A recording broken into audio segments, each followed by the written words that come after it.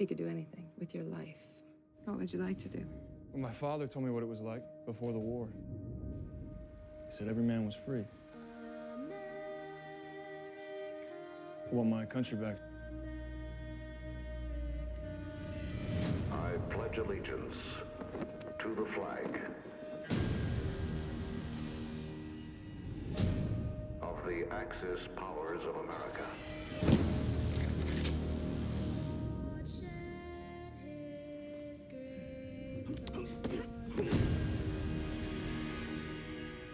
And to the republic for which it stands.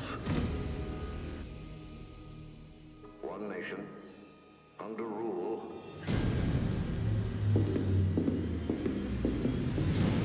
divided, with liberty and justice for none.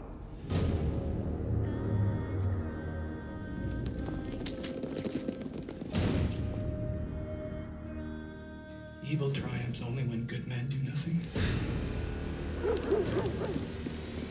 I'm here because I want to do the right thing. Take this. What is this? A way out.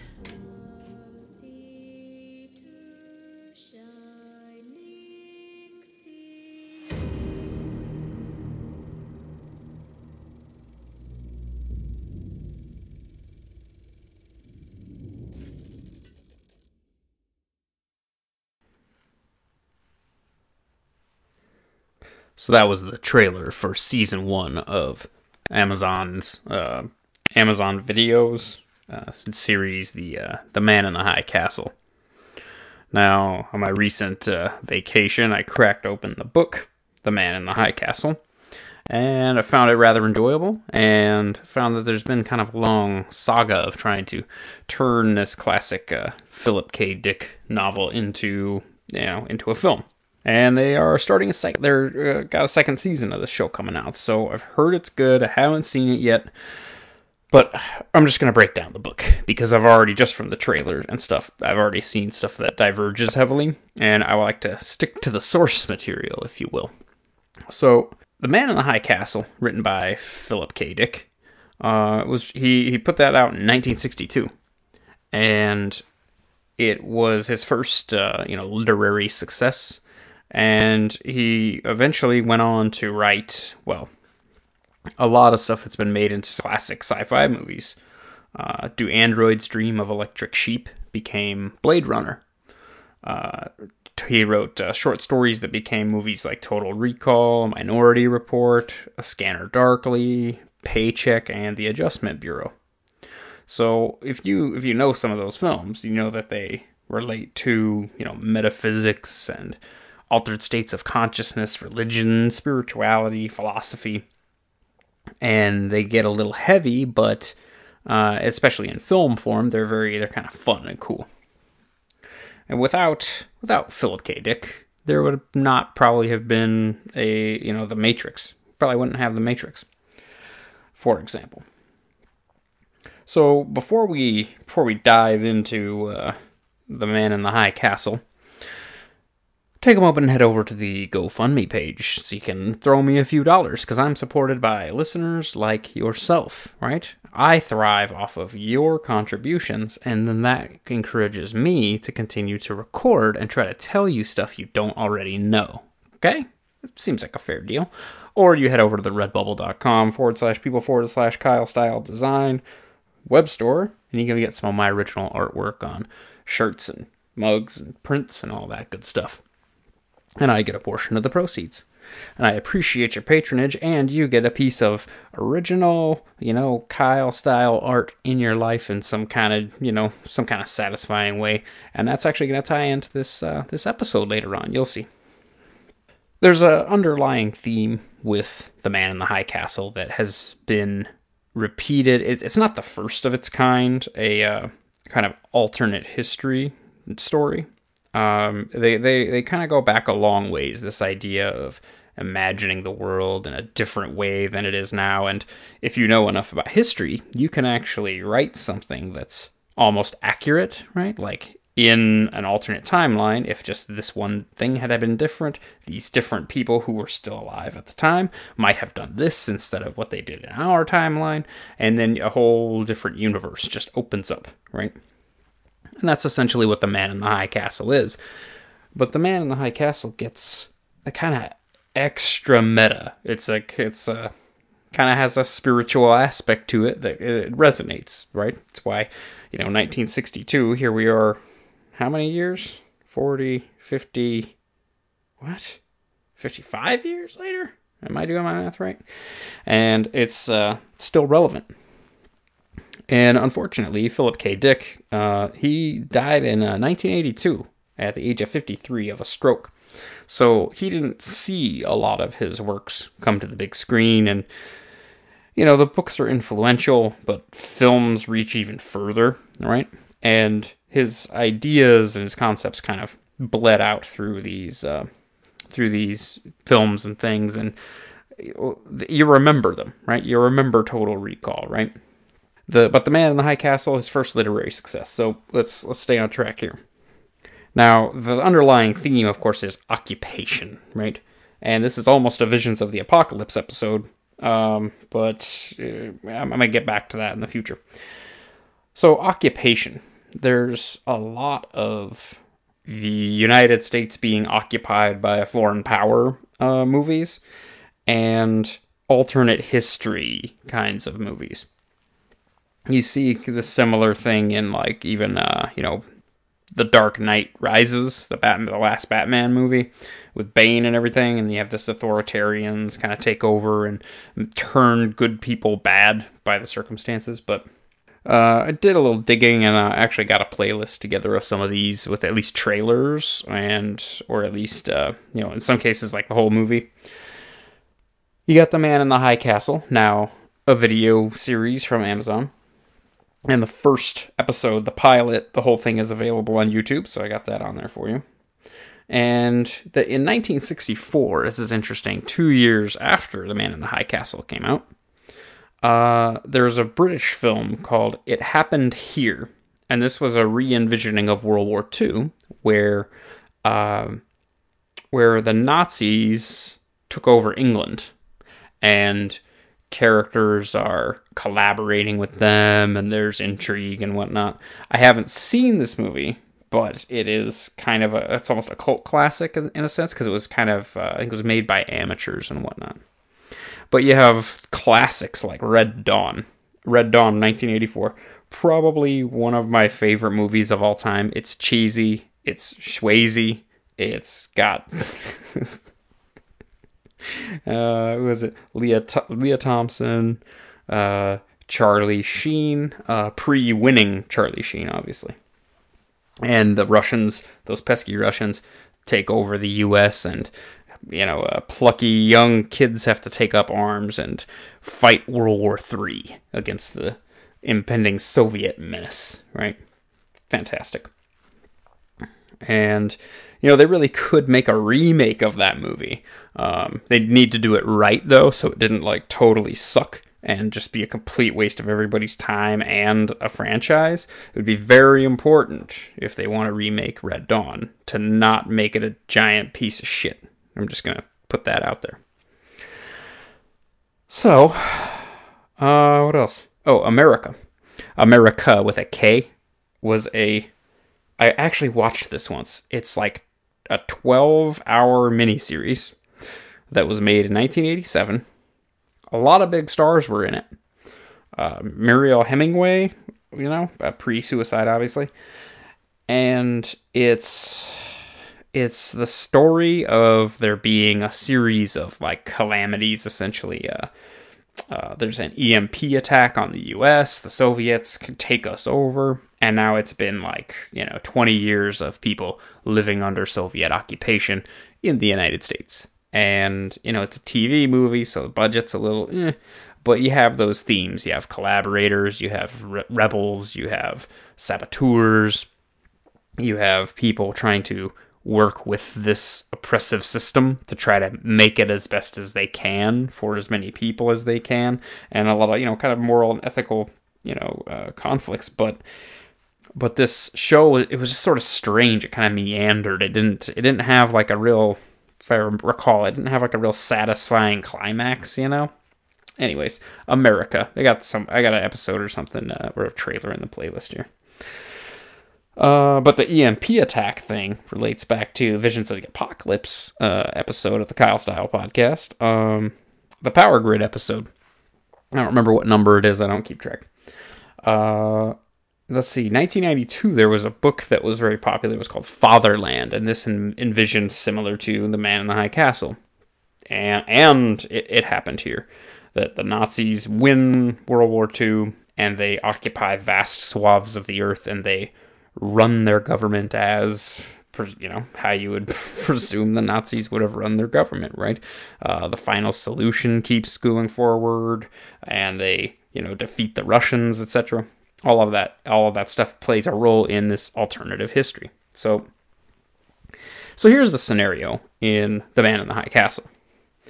You've got Japan, because of various factors that were just slightly different from our timeline, our real world, Japan was able to dominate the entire west coast of the United States, and parts of South America as well. Because we weren't involved in the war, the Nazis were able to defeat the Russians, and they defeat the British. They take over all of Europe and big chunks of vast swaths of Russia. They take over vast swaths of Africa. And the Italians are their allies, as they were in real life, the Axis powers. And the Italians also are taking big swaths of Africa. And they take over, the Nazis take the, east coast of the United States down and to the south, like the southern states up to the east coast. And so the Midwest to the Rockies is still the United States of America, right? It's just a fraction of its former self and a shell of its former self. And there are people who kind of pine for the days of the United States being whole, and, you know, what it was like before we were dominated by foreigners, and now we're treated like second-class citizens and all of that. And the Nazis have, I suppose it's kind of like they kept up their wartime production, and so they have a much more advanced technology than even the Japanese do. They have hydrogen bombs, they have rockets there that travel around the Earth very, very fast to their destinations for traveling. They also are sending probes and ships out to, they're landing people on Venus and Mars and the moon and the asteroid belt, and actually the Japanese aren't keeping up with them, which kind of plays a role later on. But this, it's kind of dark in the sense that the Japanese are essentially treating the West Coast like a colony, right? They're kind of colonizing it, but there's people here, but they make all the Americans kind of bow down to them, and they treat the Chinese that they've conquered even worse than they treat us. But a big part of the story takes place in San Francisco. And at first in the story, you don't necessarily know that anything is up. It just sort of is it opens with Robert Childan opening his antique shop. And he's just trying to sell some stuff. And, there's some Japanese people come in and he wants to sell to them. And then it kind of evolves where it's not just that they're tourists or something. It's like his whole business is set up to try to cater to the Japanese because they're powerful and they're wealthy. And he's trying to kind of endear himself to them. So this alternate timeline idea, like I said, this book gets kind of meta, where it makes you chuckle, right? In the book, The Man in the High Castle, there is a book called The Grasshopper Lies Heavy, and The Grasshopper Lies Heavy is a book in the book that a lot of the characters read and they talk about and they pass it around, and the Nazis are trying to outlaw it, and the Japanese are kind of, we're not really having anything to do with it, but we're not trying to outlaw it, kind of a thing. And this book is an alternate history of what the world would look like if the Axis had lost World War II. Now, this is like an inversion, right? Like, we're in our world reading a book about the opposite of our world, and they're in their world reading a book that's the opposite of their world. Now, their universe isn't the same, or the Grasshopper Lies Heavy, its timeline isn't the same as ours. It resolves World War II differently than it resolved in the real world. Like, England kind of comes out on top in that timeline, but it sparks something in the readers that makes them feel patriotic, makes them feel like, this isn't right? Like, this world isn't right. Like, we should have won, and we should be united, and we should be strong, kind of as promoting revolution, which is why the Nazis want to stomp it out. And of course, in our world, there's no real issue with making a book that proposes that that maybe we lost the war, right? Like, there's no attempt to outlaw a book that suggests that maybe we could have lost, because we're not authoritarians, we're not Nazis. But anyways, rambling.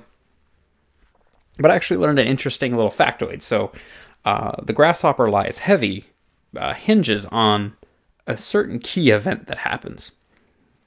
Now, in real life, and I didn't really know this, an assassin. There's an assassination attempt on Franklin Delano Roosevelt, FDR, in February of 1933. Giuseppe Zangara.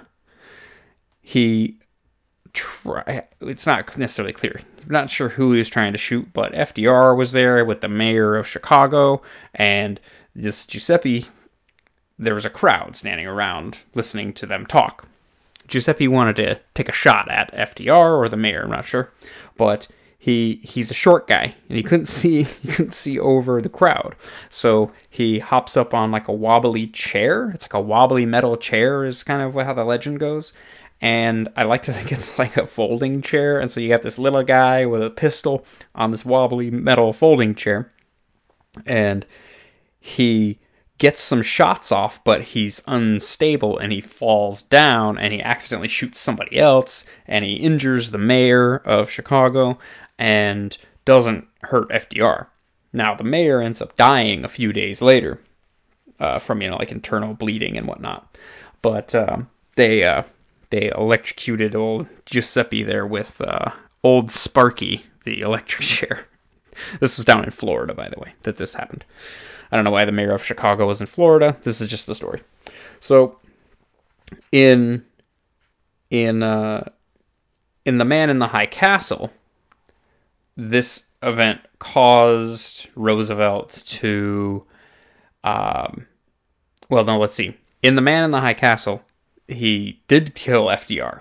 In The Grasshopper Lies Heavy, FDR wasn't killed, but he decided to do something else. He was like, I'm going to only do 2 terms instead of like 3 or 3.5 that he actually did in real life.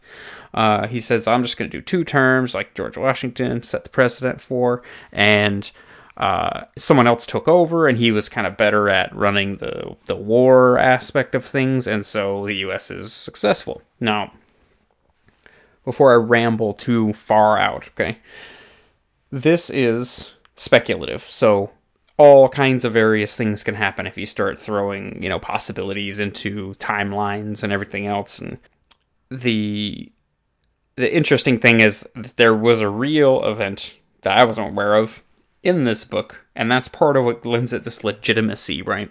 And when you look at how they talk about what the Nazis are doing in the world that they now kind of conquered, it's frightening in a very visceral way. Like, there are Jews who have gotten plastic surgery so that they're not identifiable, and they hide inside the Third Reich. They flee to the other areas. Like, there are Jews living in the United States because the Nazis try to hunt them down there too, and they try to hunt them down in the Japanese controlled areas, right? And it's just a continuation, a long-term, a cat and mouse game that you can't escape from. Like, there is no safe place. Like, the whole world is controlled by these 2 powers, and they're essentially in like a cooperation with one another. And you can't escape from prison Earth if you're a Jew in this scenario. And one of our main characters, Frank, he's a Jew, and he is a craftsman. He can make antiques, or he can make he makes guns, and he can make jewelry and that kind of thing. But he describes what happened in Africa, and he just says that when he thinks about Africa, his blood runs cold. And he describes that just kind of being like a wasteland. It's not real clear what happened in Africa in this timeline, but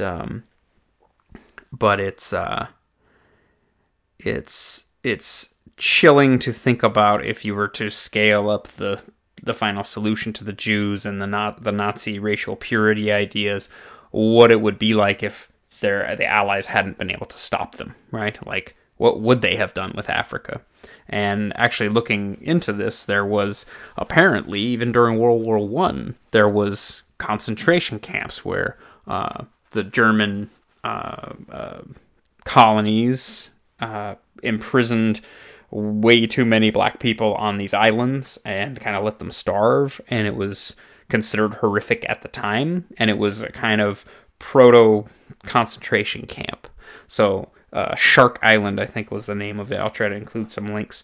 But yeah, so this stuff is rooted in some history, and it's rooted in some reality. I wasn't able to find anything specific about what the Nazis' plans might have been if they had been able to conquer Africa. Like, I wasn't able to find a real plan for that. But let's see, moving forward here. Grasshopper lies heavy. Oh, there we go. So the grasshopper lies heavy again. The author in the book is Hawthorne Abenson. And he, allegedly, because he wrote this book that's politically dangerous, he lives in like an armed bunker in seclusion, paranoid and afraid all the time. And he is the man in the high castle. Okay? That's where the title of the book comes from. Spoilers. Man, moving forward. So that's the scenario, right? You've got Nazi rocket ships, you got Nazis on Mars, you've got the Japanese dominate us, and they're big into buying antiques, these Japanese. They're fascinated by bits of Americana. They like, movie posters and trading baseball cards and they're big on the Western cowboy revolvers and stuff. And one of our main characters, Robert Childan, he runs an antique shop where he sells these things to hopefully high-end clients, right? These high-end Japanese clients. And unfortunately, one of our other protagonists there, Frank, is making forgeries. They're making fake antiques. And he describes, Childan has a kind of inner monologue about how everybody in the industry knows that all these antiques are fake, but no one wants to say anything because it will ruin the whole antique economy, right? Ruin the whole market. So everybody's kind of colluding, and even some of the Japanese are hip to it, but it doesn't matter because people want these, American history trinkets so much and they're giving them as gifts to each other and everything. It's almost like everybody's in on it. And so just nobody says anything, and everything is fine until someone says something and it starts a little trouble. But anyways, so Frank is, it's interesting because there is, due to this cultural dominance from the Japanese onto America, we're not eating beef and potatoes anymore. We eat sushi, and we eat, seafood and rice, and we've adapted our diets and everything else. And we use the I Ching. And it's interesting. Frank is, he's wondering where his wife is.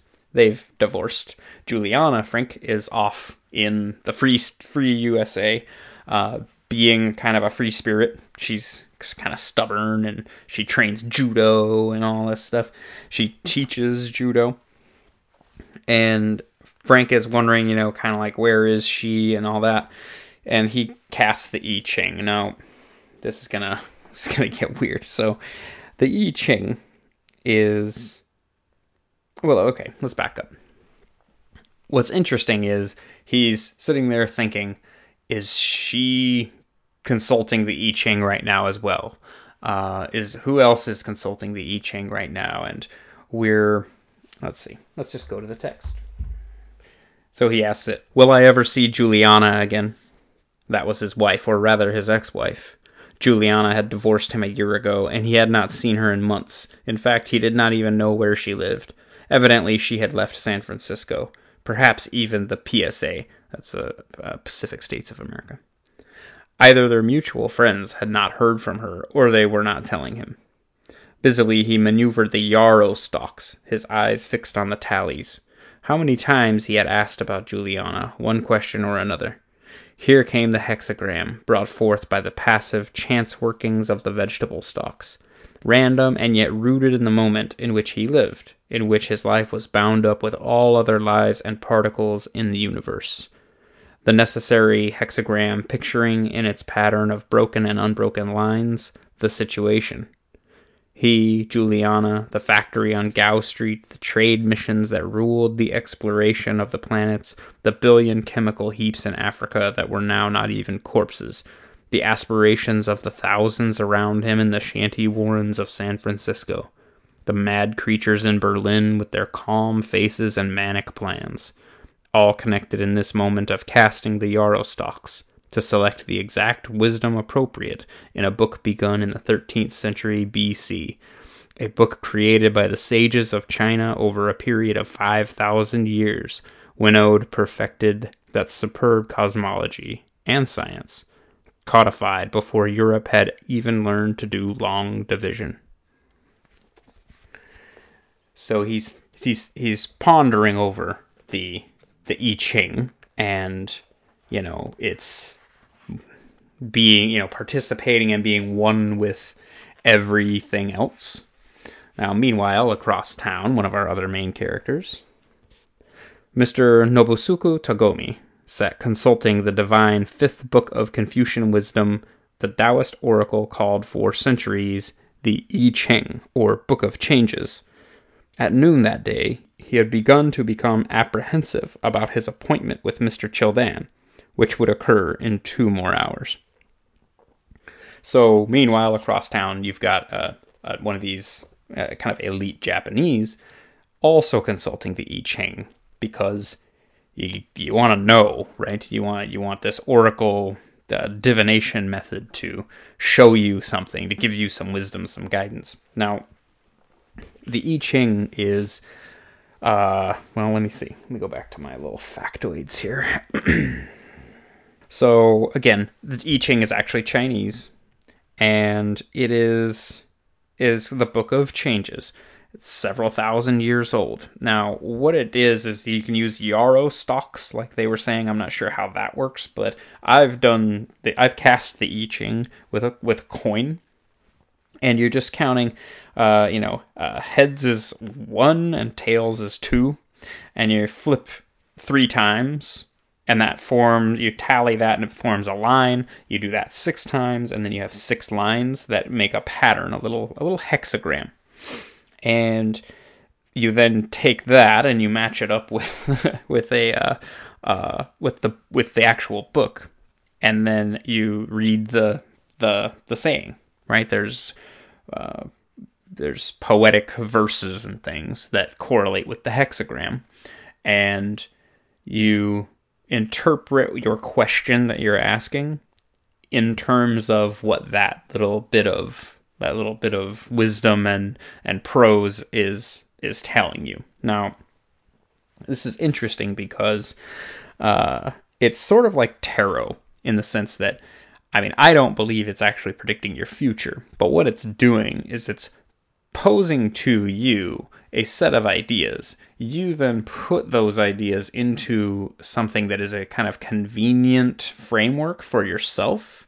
It kind of helps prime your mind a little bit to think about your question differently, or think about the problem you're facing differently.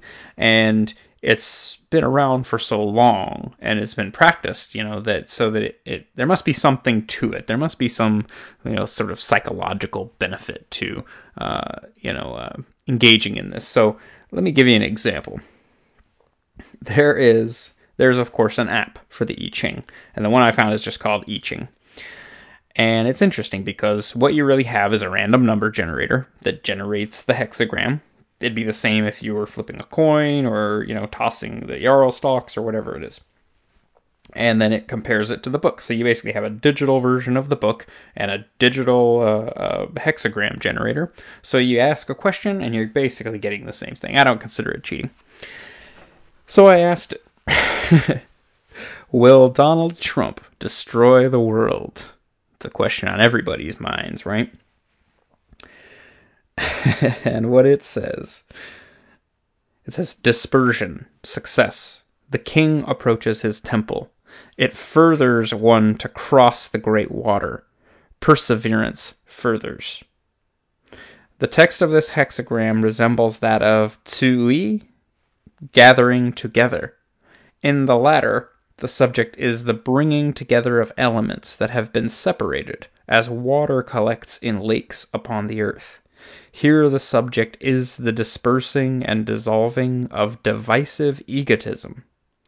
Dispersion shows the way, so to speak, that leads to gathering together. This explains the similarity of the two texts. Religious forces are needed to overcome the egotism that divides men. The common celebration of the great sacrificial feasts and sacred rites, which gave expression simultaneously to the interrelation and social articulation of family and state, was the means of employ by the great rulers to unite men. Okay? Kind of want to repeat that because I think that's important.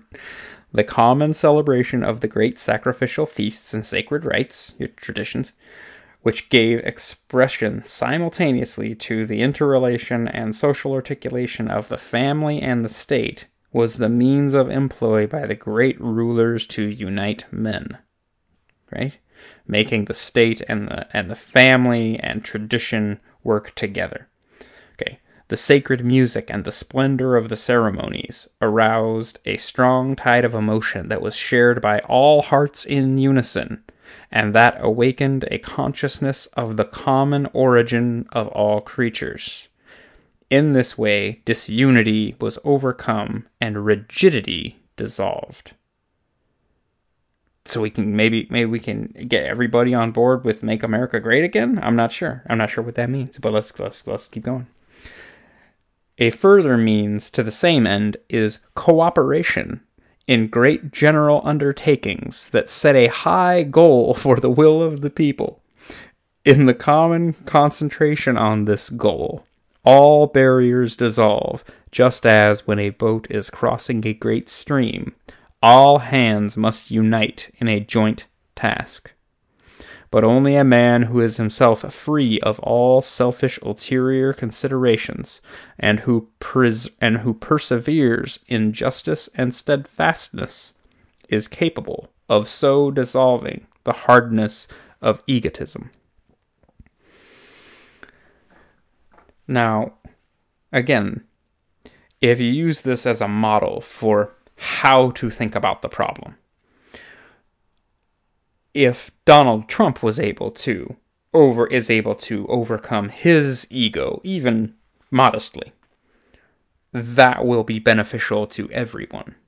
And if we all, of course, can learn to overcome our own egos, then that will be beneficial to all of us as well.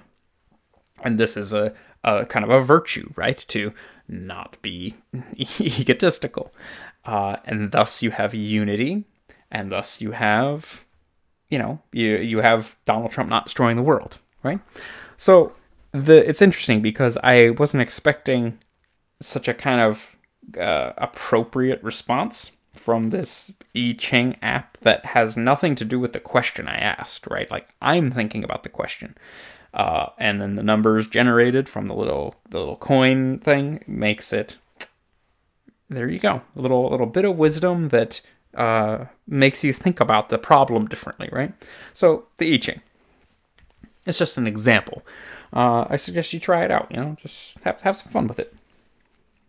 But so, while these different characters are involved in their own what seem like individual struggles, there is a kind of greater interlocking of everything that's happening, and most of the characters consult or are kind of driven by the I Ching. They consult with it. It helps. It influences their decisions and everything, and this gets to the core of the entire story, and that is that Juliana Frink meets up with an Italian ex-soldier named Joe Sinadella, and he wants to go meet the author of The Grasshopper Lies Heavy.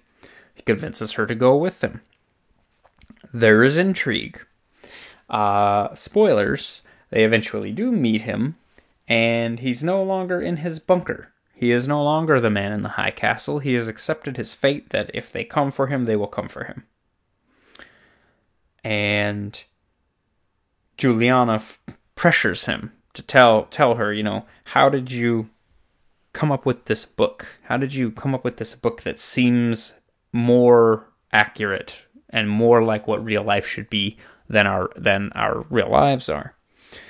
And it's sort of revealed, spoilers, that the I Ching, he used the I Ching to write the book. Okay? So, in the same sense that I asked a question about Donald Trump and it told me about kings and social cohesion and the wisdom that we need to overcome disunity, which is way too appropriate a response to that question, he was writing the book with the characters making their decisions based on the I Ching. He wrote the book based on this randomly generated, chaotic kind of, collection of wisdom, and the result was essentially that it's sort of like both are true at the same time. The Grasshopper Lies Heavy is true, while the Man in the High Castle is true, while our world is true. And it's because it all is representative of all of these different decisions that everybody makes all the time, constantly forking off into all these different dimensions where, in fact, everything is kind of true. Now, it gets a little, it's a little, what the bleep do we know, but I dig it, right? I'm digging it. I'm with it.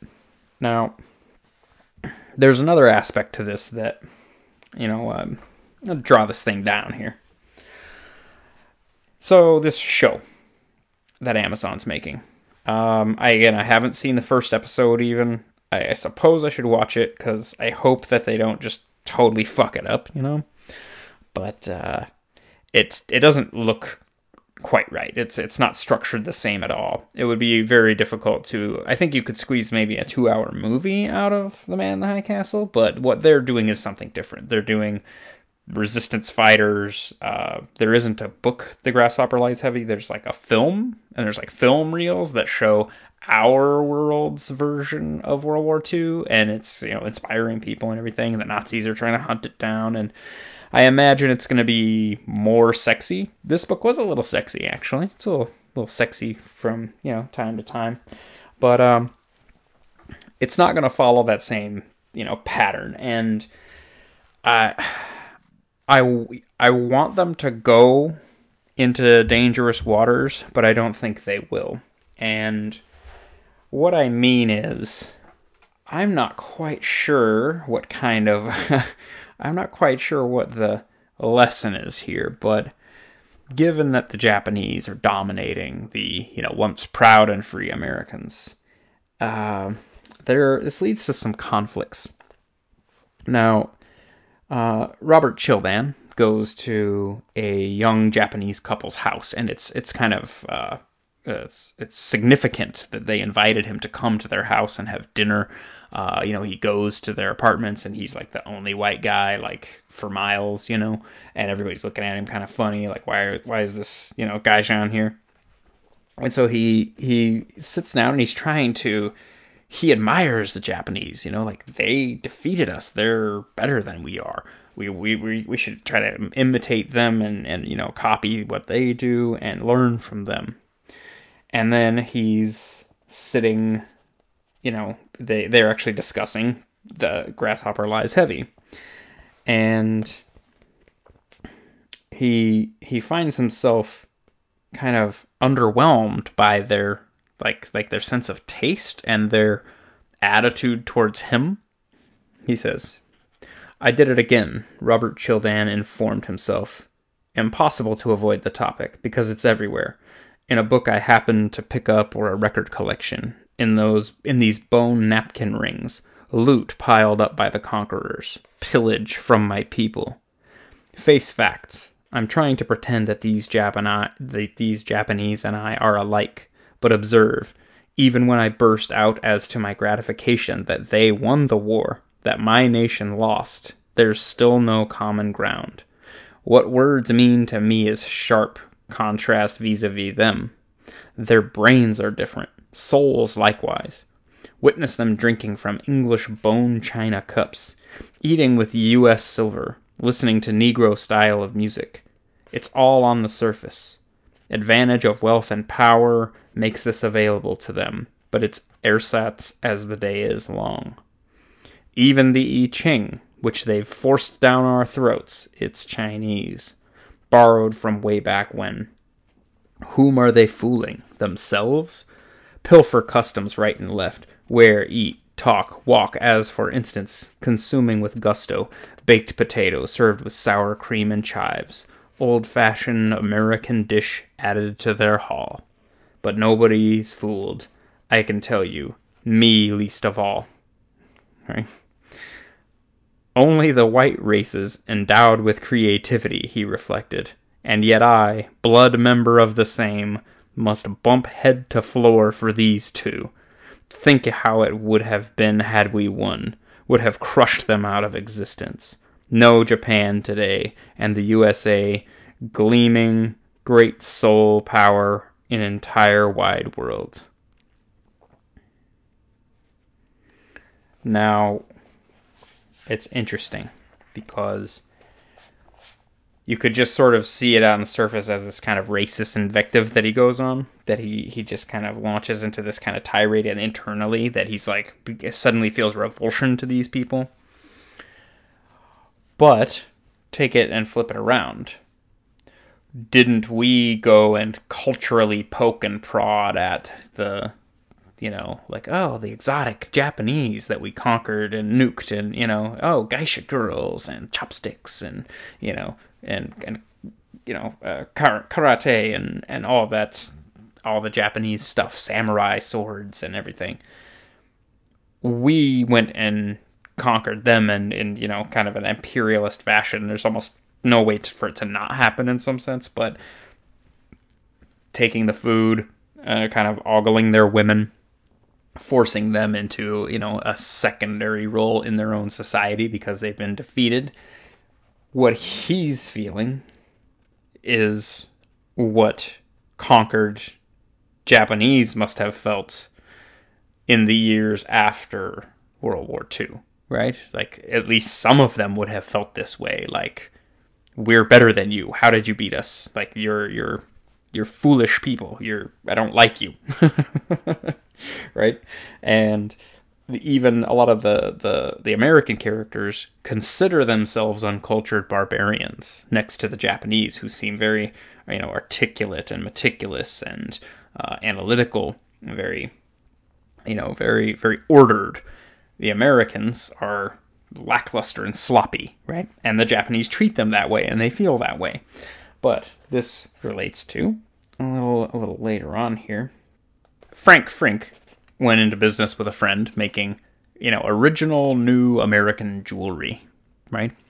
And this jewelry was unique, kind of neat, You know, it's new. It was artisan. It was sort of like the individual bits of jewelry artwork, right? And they're trying to sell them, and they're trying to, make a market for these to the Japanese. And the Japanese don't understand it because it doesn't follow an established aesthetic. It is a new kind of original form of art. So they don't like it, but they don't dislike it either. They're like confused by it. They don't know what to think about these weird, non-traditional things, right? So they're fascinated by them. And essentially, the Asian man that Childan had gone to have dinner with comes to him and is like, hey, I got this idea. We'll take this jewelry and we'll make it into molds and we'll sell, cheap reproductions as far and as wide as we can, because they'll be compelled by these things and they'll buy it and we'll make tons of money. So when he's posed with this business proposition, he realizes that he's like, I'm helpless. There's no avenging this. We are defeated, and our defeats are like this, so tenuous, so delicate, that we're hardly able to perceive them. In fact, we have to rise a notch in our evolution to know whatever happened. So he considers just throwing this piece of jewelry into the garbage, right? Just get rid of it. He thinks, could I do it? Toss it away? End the situation before Paul's eyes? Can't even toss it away, he discovered as he gripped the piece. Must not, if you anticipate facing your Japanese fellow man again. Damn them. I can't free myself of their influence, can't give in to impulse. All spontaneity crushed. Paul scrutinized him, needing to say nothing, the man's very presence enough. Got my conscience snared. He has run an invisible string from this blob in my hands, the jewelry, up my arm to my soul. Guess I've lived around them too long. Too late now to flee, to get back among whites and white ways. Robert Childan said, Paul? Yes, Robert? Paul, I am humiliated. The room reeled. Why so, Robert? Tons of concern, but detached, above involvement. Paul, one moment. He fingered the bit of jewelry. It had become slimy with sweat. I am proud of this work. There can be no consideration of trashy good luck charms. I reject. Once more he could not make out the young Japanese man's reaction, only the listening ear, the mere awareness. Thank you, however. Paul bowed. Robert Childan bowed. The men who made this, Childan said, are American proud artists, myself included. To suggest trashy good luck charms, therefore insults us, and I ask for apology. Incredible, prolonged silence. Paul surveyed him, one eyebrow lifted slightly, and his thin lip twitched. A smile? I demand, Childan said. That was all. He could carry it no further. He now merely waited. Nothing occurred. Please, he thought, help me. Paul said, forgive my arrogant imposition. He held out his hand. All right, Robert Childan said, and they shook hands. Calmness descended in Childan's heart. So, it was a sort of point of pride, right? He sort of stood up for their original, call it American if you want, artwork, and didn't sort of like sell out to this the Japanese overlord, right? And it seems as though that Japanese man got it, because they bowed and they shook hands. They met as equals, and the relationship changed, right? It wasn't just, I want to take these things and sell them, and you're going to kind of go into business with me, and you don't really have a choice, to, yes, I do have a choice. And that relationship then changed. And that is also part of that kind of cultural diffusion that happens when you have imperialism, conquest, and occupation, right? So that goes back to the whole initial theme that you have this captive population, but it's not all one way, right? Unless you're eradicating them like the Nazis were doing. If you're trying to cohabitate with them, it bleeds back and forth, and you have cultural exchange, and you eventually become more like each other rather than, more different from each other, right? So that's an interesting way to think about it. Now, it's not just Childan who has this kind of racist streak. It's like fascinating. Mr. Togomi, who is a sort of very serious I Ching casting Japanese businessman, he is contemplating his own piece of their jewelry. He too is puzzled by this little piece of jewelry. And he is sitting on a park bench staring at it. And something strange happens. It's sort of like, I almost imagine like a flash of light, so to speak. And then it says, the light disappeared. He held the dull silver triangle only. Shadow had cut off the sun. Mr. Togomi glanced up. Tall, blue-suited policeman standing by his bench smiling. Eh? Mr. Togomi said, startled. I was just watching you work that puzzle. The policeman started on along the path. Puzzle? Mr. Togomi echoed. Not a puzzle. It was kind of a geometric, silver little... you could say it looked like a puzzle. Anyway. Isn't that one of those little puzzles you have to take apart? My kid has a whole lot of them. Some are hard, the policeman passed on. Mr. Togomi thought, spoiled. My chance at nirvana gone. Interrupted by that white barbarian Neanderthal yank. That subhuman supposing I worked a child's puerile toy. Rising from the bench, he took a few steps unsteadily. Must calm down.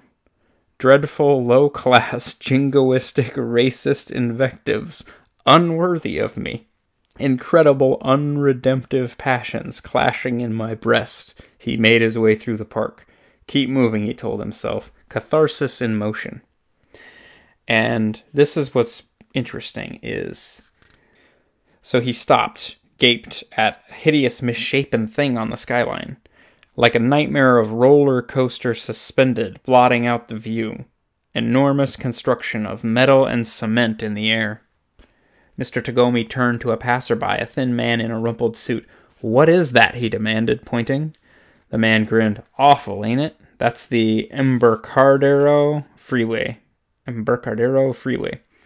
A lot of people think it stinks up the view. I never saw it before, Mr. Togomi said. You're lucky, the man said. A mad dream, Mr. Togomi thought. Must wake up. Where are the pedicabs today? He began to walk faster. The whole vista was dull, smoky tomb world cast. Smell of burning, dim gray buildings, sidewalk, peculiar harsh tempo in people, and still no pedicabs. Cab, he shouted as he hurried along. Only cars and buses, cars like brutal big crushers, all unfamiliar in shape. He avoided seeing them. He kept his eyes straight ahead. Distortion of my optic perception of particularly sinister nature. A disturbance affecting my sense of space. Horizon twisted out of line, like lethal astigmatism striking without warning. So he heads into a lunch counter, right? He pushed open the wooden swinging doors. The smell of coffee. Grotesque jukebox in the corner blaring out. He winced and made his way to the counter. All the stools taken by whites. Mr. Togomi exclaimed. Several whites looked up, but none departed their places. None yielded their stools to him. They merely resumed supping. I insist, Mr. Togomi said loudly to the first white. He shouted in the man's ear. The man put down his coffee mug and said, Watch it, Tojo. Mr. Togomi looked at the other whites. All watched with hostile expressions, and none stirred. So he flees. And he goes back to the bench. And he finds the little piece of jewelry he had left on the bench. And then things go back to normal. So it's like he in contemplating this little unique little piece of art made with a means and a intention that is mysterious to him as a Japanese man. Sort of, it caused him to have a vision or be transported to, call it, our world, right? To the world of The Grasshopper Lies Heavy, maybe. And then in that world, you see the whites aren't bowing down to him. Everything looks all different. He sees the world as a different place. And that goes back again to that idea that the I Ching wrote The Grasshopper Lies Heavy. It's a reflection of reality. It's actually as real as this world is, or as real as the world of The Man in the High Castle is. I don't know how true that is, but it's fun. It's fun to think about anyway. And this becomes a learning experience for that character, and he goes on and has some more little adventures. Anyways, you now have, but this is what I'm talking about with this show. I try to watch the show. If it's just crap, I'm not going to deal with it, but there's a pace and a tone and a vibe to this book. The intrigue and even the violence is subtle. Like, you almost don't realize that some violence just happened because of how it's written, and it's written from the character's perspective, so it's like confusing and fast, and you don't understand how the characters are going to react to things. And there is an immense level of intrigue happening, where what seems like just simple meetings between people become these very large conflicts, and there's a lot of intrigue. And Tagomi is meeting with a Mr. Haynes, who is coming from the Third Reich from Europe, to meet with him to talk about plastic molds for machines. And that becomes mired in the Third Reich's Operation Dandelion. And Operation Dandelion is kind of it's kind of one of the driving factors in the entire book.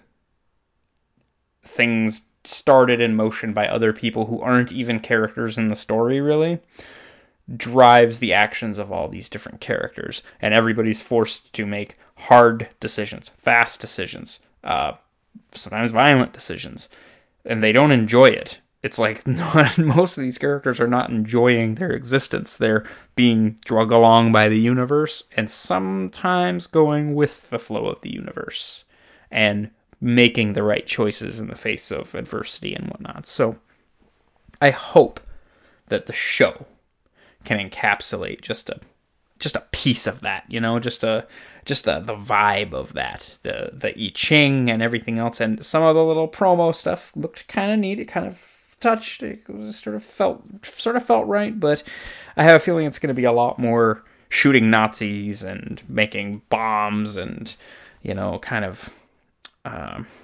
patriotic fervor. I mean, I hope it's not that cheesy, but I guess I'll have to find out. I guess I invite you to do that with me. I'm going to try to start that soon. You should try to start that soon. You got 2 seasons of it to watch now, you get caught up. So, buy art. So, go over to redbubble.com/people/Kyle Style Design. Buy some original Kyle Style art. It's a thing, and you'll have it. You don't know what it's like until you're actually holding it. You're actually looking at it in person, and it will, have an effect on you, because that's what art does. And, I get a portion of the proceeds, which, of course, keeps me talking to you, telling you neat stories and things, and neat factoids about people trying to assassinate FDR, right? Or head over to the GoFundMe page, throw me a couple of dollars, because, I just use a couple bucks, and it all helps to keep me fed, And I appreciate you tuning back into the Kyle Style Podcast. Check me out on Instagram. That's Kyle_Style_podcast. I'm on Twitter. It's at KStyle Podcast. I'm on Google Play, SoundCloud, iTunes. I'm still telling you to go download Podcast Addict. I think it's the best way to listen to podcasts.